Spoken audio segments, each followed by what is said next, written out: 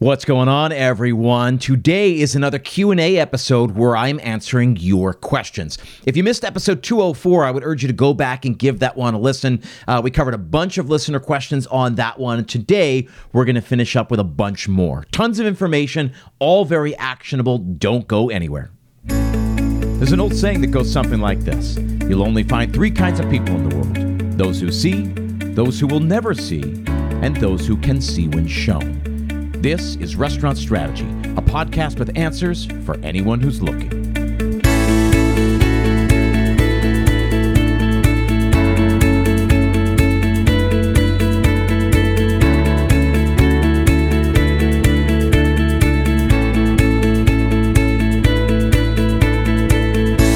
Hey everyone, thanks for tuning in. My name is Chip Close, and this is Restaurant Strategy, a podcast dedicated entirely to the hospitality industry.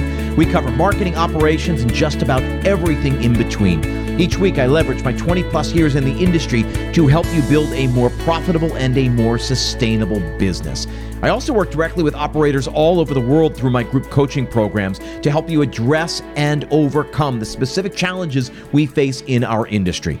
Curious to learn more? Set up a free 30-minute strategy session by visiting restaurantstrategypodcast.com/schedule. Let me show you how simple it can be to run a profitable restaurant. Again, that link is restaurantstrategypodcast.com/schedule. And as always, you will find that link in the show notes. Now, it's been a while since we talked about this, but has your restaurant claimed the employee retention tax credit yet? This is money that is available now, but the program is soon being shut down, so there's some urgency here. Back on episode number 168, I had Catherine Tyndall on the show. She's a CPA with Dominion Enterprise Services, and she has helped hundreds of restaurants across the country reclaim hundreds of thousands of dollars. So I'm including a link in the show notes for you to set up a free call with Catherine. Do not wait any longer. Again, there is some urgency, and this money is yours. Many of my clients and a bunch of listeners have jumped on this in the past, and I urge you to do it again. Again, there's urgency here. The program is being shut down soon. There is time. Go set up a free call. You will find that link in the show notes. Now, as I said at the top, today we're doing another Q&A episode, answering your questions. I asked a bunch of you to send in questions that we can answer here on the show. You did that, and we are covering them.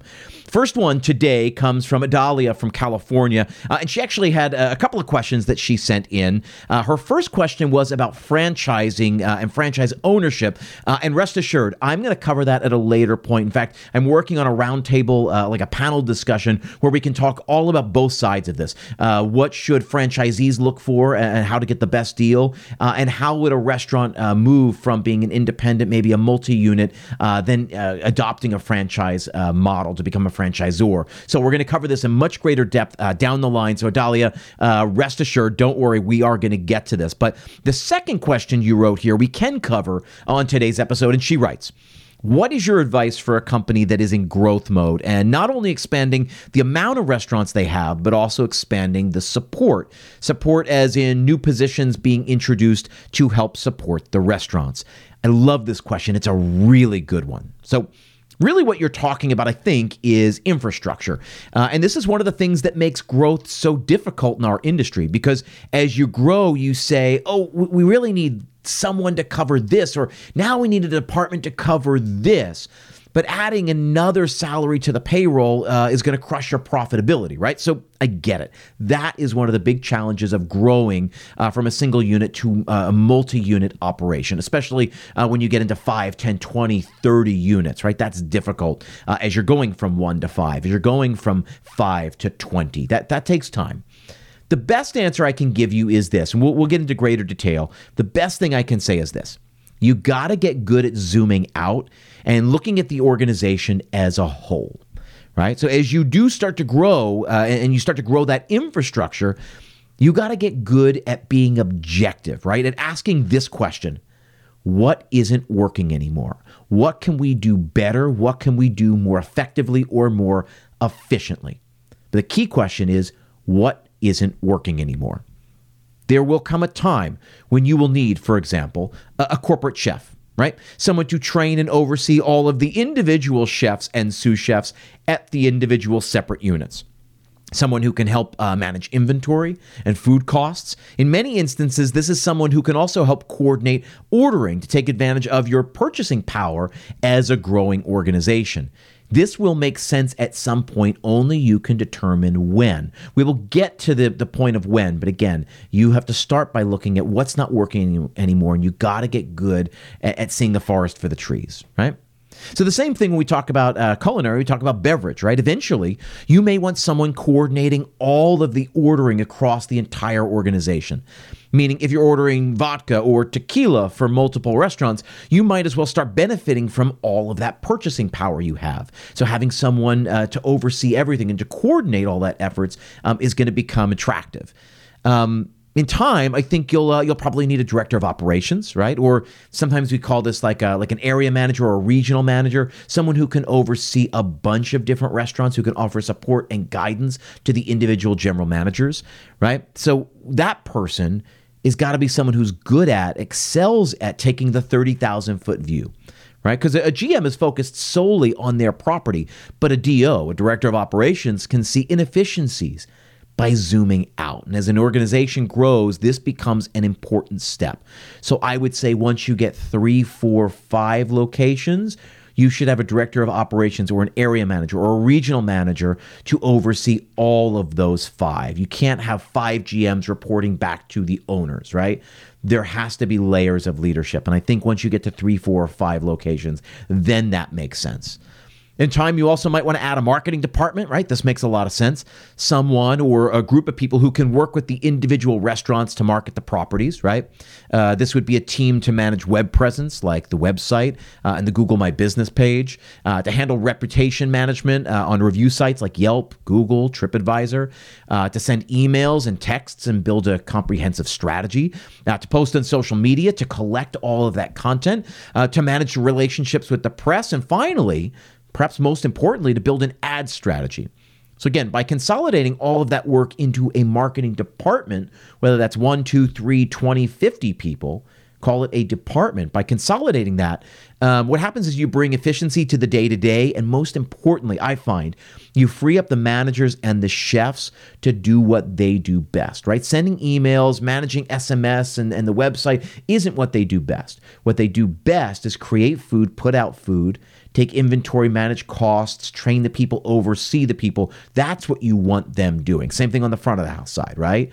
Driving revenue, managing the costs, looking at the personnel, really keeping track of the training and all of that. So eventually then, depending on the size and scope of the company, you might need a business development person, right? This is going to be crucial once you get of a certain size. Someone or a group of people to scout out new locations, to help you line up financing, and to oversee the build out and launch of each new property. Right? You can add all kinds of layers and complexities to the structure. But again, as your question suggests, you've got to make sure you grow in a measured way. So another bit of advice I'll leave you with is this.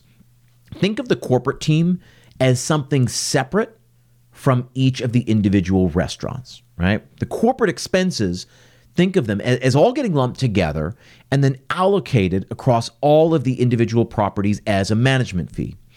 So the salaries, the rent for office space, any of the other expenses like utilities and paper costs and all that, lump that all together, right? That's the expense of running a corporate office. Lump it together and then divide it up over all of the properties, over the 5, the 10, the 20. Now, you can certainly split it evenly. For example, if it's a $10,000 a month management fee and you have 5 restaurants, you could simply allocate $2,000 to each of those properties. But I prefer to split it up by size. You can either do square footage of each property, right? Or what I recommend actually is by doing it with revenue. So if this property does $100K a month in revenue and another one only does $80K a month, then the first one should absorb more of the management fee. Does that make sense? I hope so. So when you're growing and you have a corporate office, I would think of that as a separate entity, and then I would allocate all of those expenses evenly or allocated, weight them across all of the properties. That's a better way of thinking about it, right? Of thinking about your expenses here. So I hope that helps. In any event, the most important skill, right, I'll go back to what I said at the beginning. Most important skill is the ability to zoom out and see what the company needs as a whole. Zoom out, take that 30,000 foot view and grow in a measured way. And when you do start building a corporate office, take all those expenses, lump them together, and allocate a management fee to each of the properties. I do want to go back, though, before we leave this, and I want to answer another thing that I think you asked in there, right, at the beginning of your question, Adalia. In general, what advice, you asked, would you give a company that's expanding? So we talked about, as it has to do with the support team and how you grow that corporate infrastructure, but just in general, what advice would you give to a company that's expanding? And here it is. You must get the current property to consistent profits before you move on to the next one. You need a system in place for forecasting and budgeting, for managing COGS and labor, and for hitting the revenue targets that you set for the property. If a property is if a property is simply limping along, leaving it alone to figure it out on their own will not work.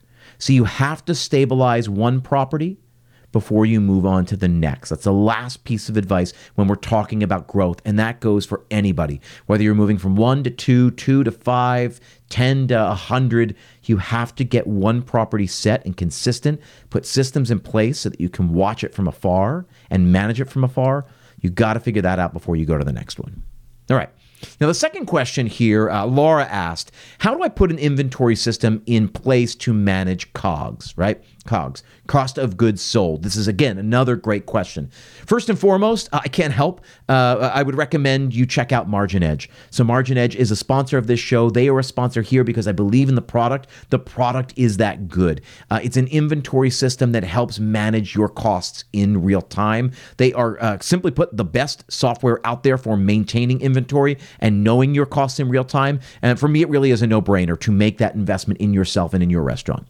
But the program is only as good as the systems that you put into place. So let's spend a couple of minutes talking about that. First up, you need to take inventory once a month for all of the product you bring in. So food, wine, liquor, beer, soda, anything you bring in to turn around and sell, you need to take inventory at least once a month.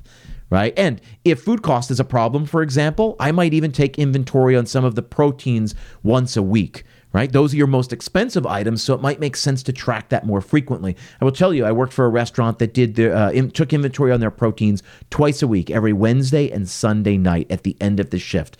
And it was a great way for them to make sure the expensive product they brought in, right, like the fancy tomahawk chops, the ribeyes, the filet, the lobster, the Dover sole, all of that they didn't sit, that they knew what they had on hand, what they needed to order, and they didn't order even a little bit too much.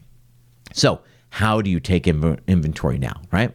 Here it is, very easily, by counting everything you have on hand. There is no shortcut. There is no easy way out. How do you take inventory? By counting everything you have. It is long. It can be tedious. So I'll give you the advice I was once given when I get into management.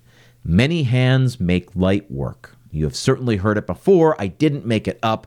If you're doing inventory, for example, on the first of every month, then you got to make sure everyone knows that they are working that day no matter what. So all the bartenders come in on that day, regardless of whether it is their scheduled day off. All the chefs, all the sous chefs, whoever is actually doing the counting, they need to know, right? You have to set the expectation early on. You got to be there on the first.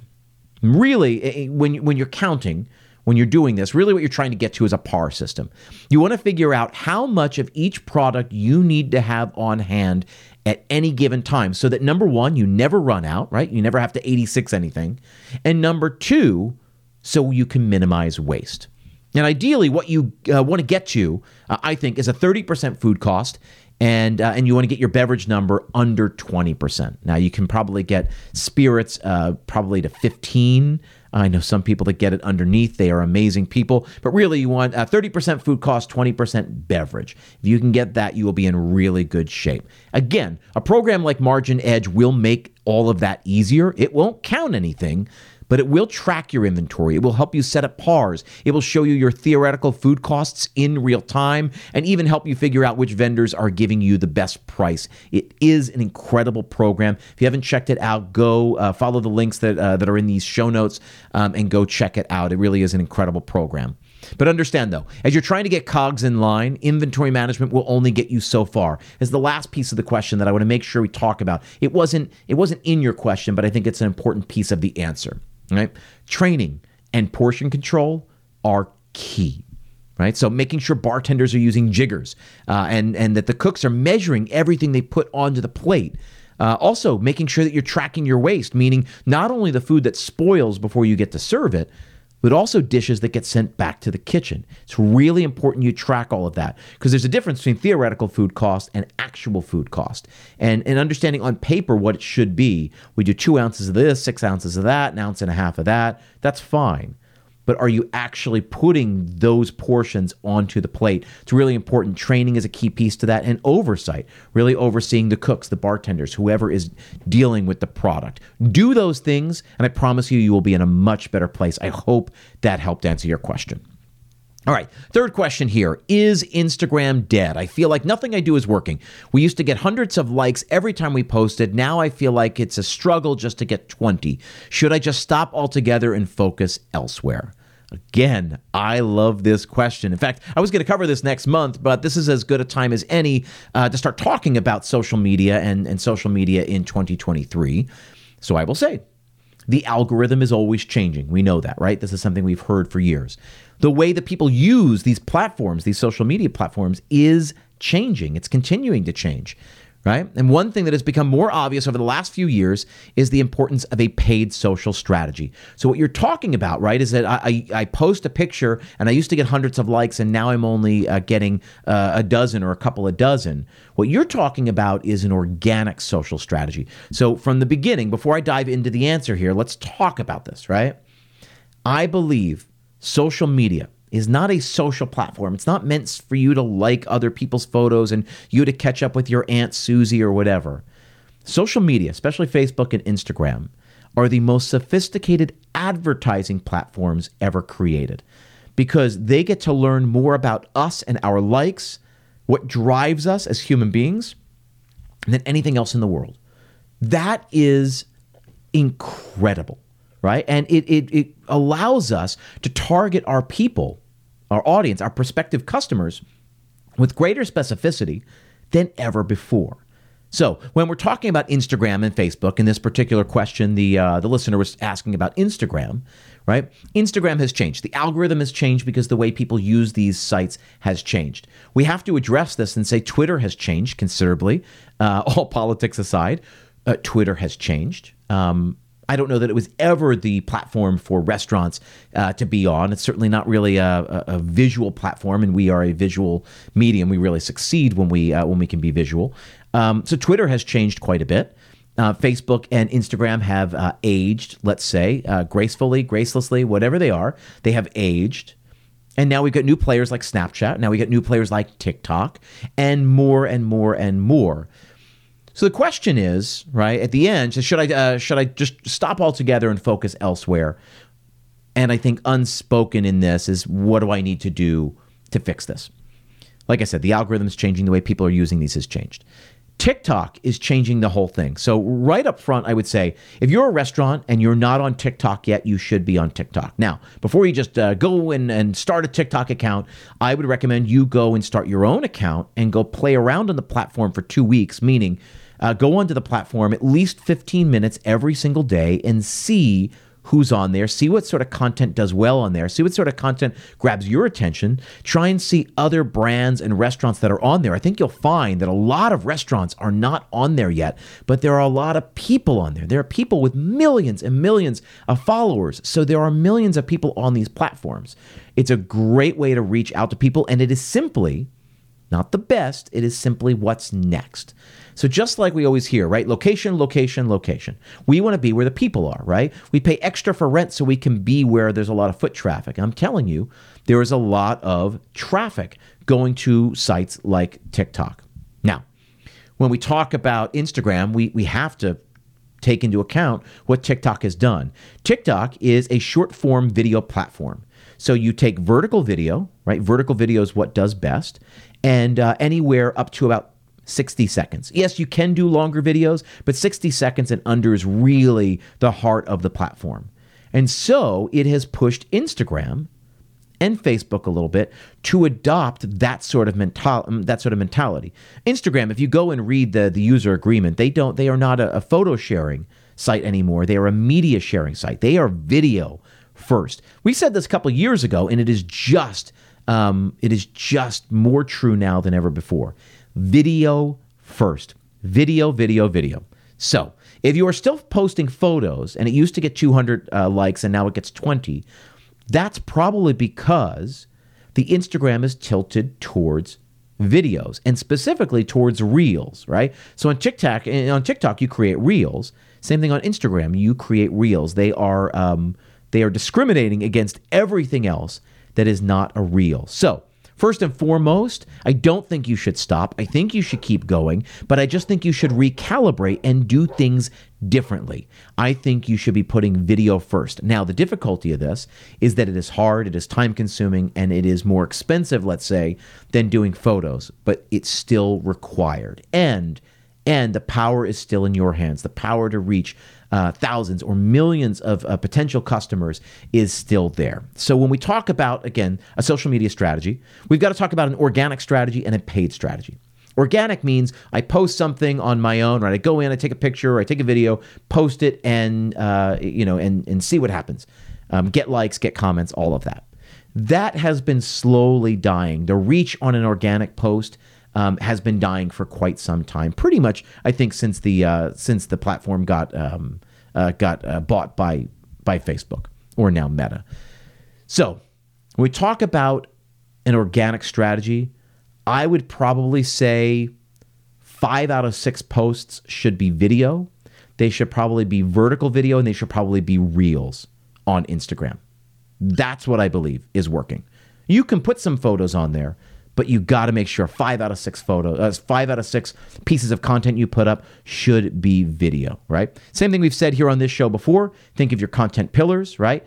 Every piece of content I put up is going to fit into one of these 5 buckets. Those are your content pillars. So food and beverage and the space and people and the neighborhood. Those might be my 5 pillars. So every piece of content has to appeal to at least one of those pillars. Same thing though. Instead of taking still photos, I want you to take video. It's easy. It's fun. There are tons of resources online. Just Google it. How to take a great reel. Hey, how to take a great reel for a restaurant. Just Google it. You will find really great stuff. And go see what grabs your own attention when you see other people doing it. And then on the other side, and this was not asked here, but I got to put it in here, and I'm going to do an entire episode on this about Facebook and Instagram ads strategy, because you need an ad strategy as part of your social as part of your social media marketing, right? So we will cover that later. If you are not spending money, I want you to start earmarking some money, because 2023 is the year you are going to start spending money on Facebook and Instagram ads, and I promise you there is a return on that investment. You will see increased revenue. So there's that question. Hopefully that helps. Hopefully I covered that pretty well. Now we've got 2 more questions to cover today, including one about ghost kitchens, which I know a bunch of you are curious about. So we will get to those after a word from another one of our sponsors. Now, running a restaurant is already a tough job. You're busy keeping customers fed and employees paid while working with razor-thin profit margins. The last thing you should be worried about is if you're doing sales tax right. That's why you should consider automating sales tax for your restaurant point of sale system. Collecting and filing sales tax on your own can be stressful and time-consuming. It can leave your business vulnerable to accidentally missing tax payments or not having enough money in the bank to cover your tax obligations. Davo by Avalara simplifies sales tax for your restaurant and brings peace of mind through automation to help you pay the full amount you owe on time. Just integrate the Davo app with your existing POS like Clover, Toast, Square, Spot On. Set up your business and banking information, and then you're done. Davo will take sales data from your POS system and determine how much sales tax you collected on each day. Then it sends a request to your bank to have your sales tax put into a secure holding account. This keeps your sales tax separate from your revenue and helps reduce potential confusion about available funds. You'll get a daily email from Davo letting you know exactly how much sales tax is transferred. When your sales tax is due, Davo automatically remits your sales tax to the appropriate authority on your behalf, in full and on time. Is your restaurant in a state that does on-time filing discounts? If it is, then Davo will automatically send this refund back to your bank. Don't let sales tax spoil your business. Stay on top of sales tax with automation from Davo by Avalara, so you can spend less time in your back office, more time in the front of house. Learn more at davosalestax.com/restaurant strategy and try Davo free for the first month. As always, that link is in the show notes. Now, as promised, we've got 2 more questions. Question number 4, is there a ghost kitchen budgeting model? This is a great question. I know a lot of people are curious about ghost kitchens. But we've got 2 separate things here that we've got to sort out. We've got ghost kitchens and we've got virtual brands, and they are different. And most people that I end up talking to are really talking about launching a virtual brand, not necessarily a ghost kitchen. So let's separate them because they are different. And I think if we can come to a greater understanding of them, it'll help you figure out if this is the right move for you. So a ghost kitchen is a commissary kitchen. It's a kitchen that has no front door. Customers cannot come into that kitchen. So it can be on the 2nd floor, it can be in the basement, it can be in the 80th floor of a building. It can operate out of your kitchen. It can operate wherever. A ghost kitchen is a commissary space where you would create food for a virtual brand. So a virtual brand doesn't exist in real life, meaning people can't come in and order from that brand or pick up from that brand. It is only available on the internet, either through a website or through one of the third-party delivery sites. So a ghost kitchen is just a space, a separate space that would execute these things, right? And we can talk about a ghost kitchen in a second. Let's first define a virtual brand. A virtual brand is a brand that only exists digitally. So it exists on a website. It exists, again, on those third-party delivery sites, right? Just like we said. Most people are asking me, I find most people talk to me about adding a ghost kitchen. Said, oh, should we be a ghost kitchen? What they're really saying is, should we add a virtual brand to our business? So most people from most restaurants, and the answer is, I think maybe. I think maybe, yes. If you've got capacity, if you've got room to execute more food. So the best way to do this is that if you've already got a restaurant and it's open, let's say lunch and dinner, and it's doing a certain amount of business, and you find your cooks are sitting around some time, they're not totally crushed all the time. Could you take more orders, right?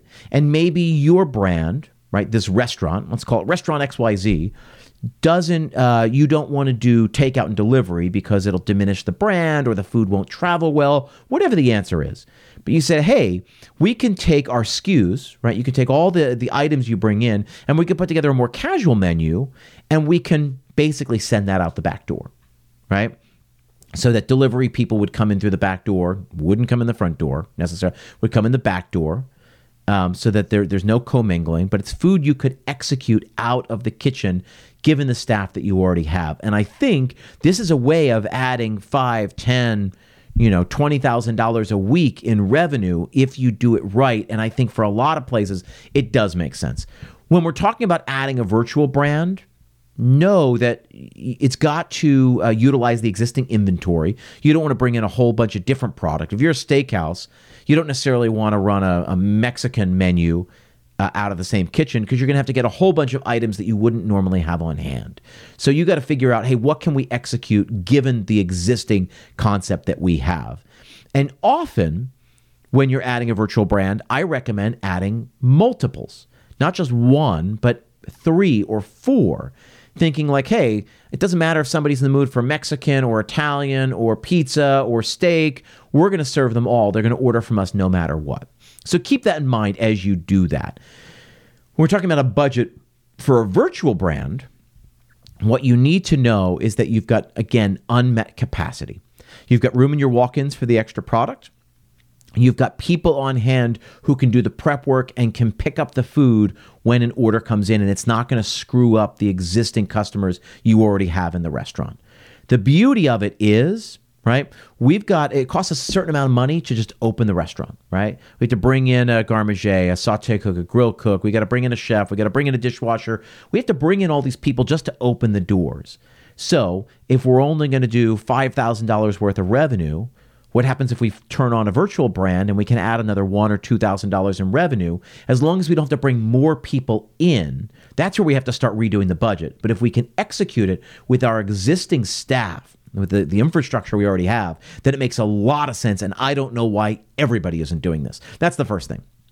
Now, the real question, though, and so I'm guessing this is what you wanted to know, is there a budget for running a ghost kitchen, right? Meaning, I want to go get a space and I want to execute food that will only exist on a digital platform, right? It will only be on my website. I'm going to come up with a brand and I'm going to execute. I'm going to create a website for my brand. I'm going to create, a Facebook page for the brand, everything. It's going to feel like a regular brand. It's just only available digitally. Is there a budget for that? Here's the beauty of it. It's the same as building a budget for your restaurant. The beauty of it is when you build a ghost kitchen, usually you can find a cheaper space, right? Usually you can run with much lower overhead. But I will be honest, you're probably going to do much less business as a virtual brand because people can only order from you one way, which is online, either on the third-party deliveries. They're going to have hefty commissions on those, or via your website. And so you still need to build a marketing strategy that acquires customers through the third-party sites and pushes people over towards first-person delivery on your website. So you need to build a website, but the budget is still the same, right? So I say your 30, 30, 20, whatever it is, you need to make sure you can still carve out a 20 to 25% profit margin with that ghost kitchen, which is why I think you're going to figure out pretty quickly that if you're going to go to the effort of building a ghost kitchen, then I would figure out how you can execute, let's say, 5 or 6 virtual brands out of that kitchen. So these are either brands that you develop or brands that you license. There's definitely companies out there for you to do it. So I would recommend, if you're going to do the ghost kitchen, adding 4 or 5 brands. So again, if you're going to bring in 3 cooks to execute on a given night, find a way to make it so those 3 cooks can execute food for 5 different concepts, 5 different virtual brands. So the budgeting is exactly the same. Luckily, your expenses are much lower, but you got to understand what your rent is, what your utilities are, what your marketing budget is going to be. Your marketing budget is going to be much higher than normal because people can't just walk by. You're going to have to spend money on ads. You're going to have to spend money on getting a really good presence. You're going to have to spend money, again, when I talk about the third-party delivery sites, I say think of those expenses as marketing expenses. That 30% commission is a marketing expense because it's customer acquisition cost. So those expenses are going to be higher. But at the end of the day, like I always talk about, a path to profitability, figure out where you're going, how much profit do you want to make, right? How much money do you need this business to generate for you? And then work backwards from that. Build a budget that will get you there. Just expect even though you're paying less for rent, you're going to pay a lot more for marketing. You're going to spend a considerable amount of money. So most of the times I recommend restaurants spend about 4% of their revenue on marketing. And I think yours is probably going to be closer to 8 or 10% if I'm eyeballing that correctly. That's what I've seen with the brands that I've worked for in the past. So instead of 4, you're going to do 8 or 10. You're going to factor that into your budget. And again, the budget is largely the same. Figure out how much you need this business to yield, and then work backwards and see if you think that sort of revenue is even possible to generate that kind of profit. So again, we're talking about ghost kitchens. Let's make sure we're talking about ghost kitchens versus virtual brands. They are different things. They are in the same conversation, but they are different. The last question comes from Bruno. He's over in Vietnam and Hong Kong and Shanghai. He says here, greetings from the other side of the world. I'm a consultant who works all around Asia, and I listen to your podcast every single week. I learn a lot from it, and I get a lot of great ideas to implement even on this side of the world. My question to you is this. How do you see the culinary training in schools, in restaurants, etc.? How do you see that developing in the future? Should we start training tech and how to use it? So not only how to steam, roast, etc., but how to utilize some of these tools. Thanks. Now, again, another great question. I love this question. At the heart of this question We're really talking about education. And I think really what we're talking about is staff development. And I hope as we move forward, we can get better at developing our staff, at giving them a way to grow within the organization and to learn more, because the more they learn, the better they can be for us. So here's my quick answer. And it's not exactly, I think, what Bruno is asking. I never went to culinary school, so I don't know how that will develop. I think there are skills, there are knife skills, there are basic things that need to be taught, right? How to build mother sauces and how to steam and how to roast and all of that. I understand how food, the chemistry of it, all of that will not change. I never went to culinary school, so I can't speak to that. What I will say is the most interesting programs out there, the people that I've spoken to, and I know, for example, ICE in Lower Manhattan, they work a lot with entrepreneurship and sort of business development. They teach their chefs in training not only how to do all that stuff, but really how to run a business, how to think about budgeting and forecasting, and how to hold people accountable, how to target revenue goals, and how to keep all your costs in line. Because at the end of the day, restaurants are factories. I've been saying this for about 6 months now. I'm going to keep saying it. A factory is an unexciting career path. Nobody, I think, sets out to own a factory. No kid at the age of 7 says, when I grew up, I want to own a factory. The only reason to open a factory is to know that you can make a widget for $1 and sell it for $5. It's the only reason to open a factory. And our business, though much sexier, much more interesting, much more fun than manufacturing, is much more similar to manufacturing than I think we care to believe. So the benefit is that we work with the greatest products in the world: wine, beer, food, all of these great products. We get to host people and show them a good time and be part of their celebrations and all of that. None of that, though, should be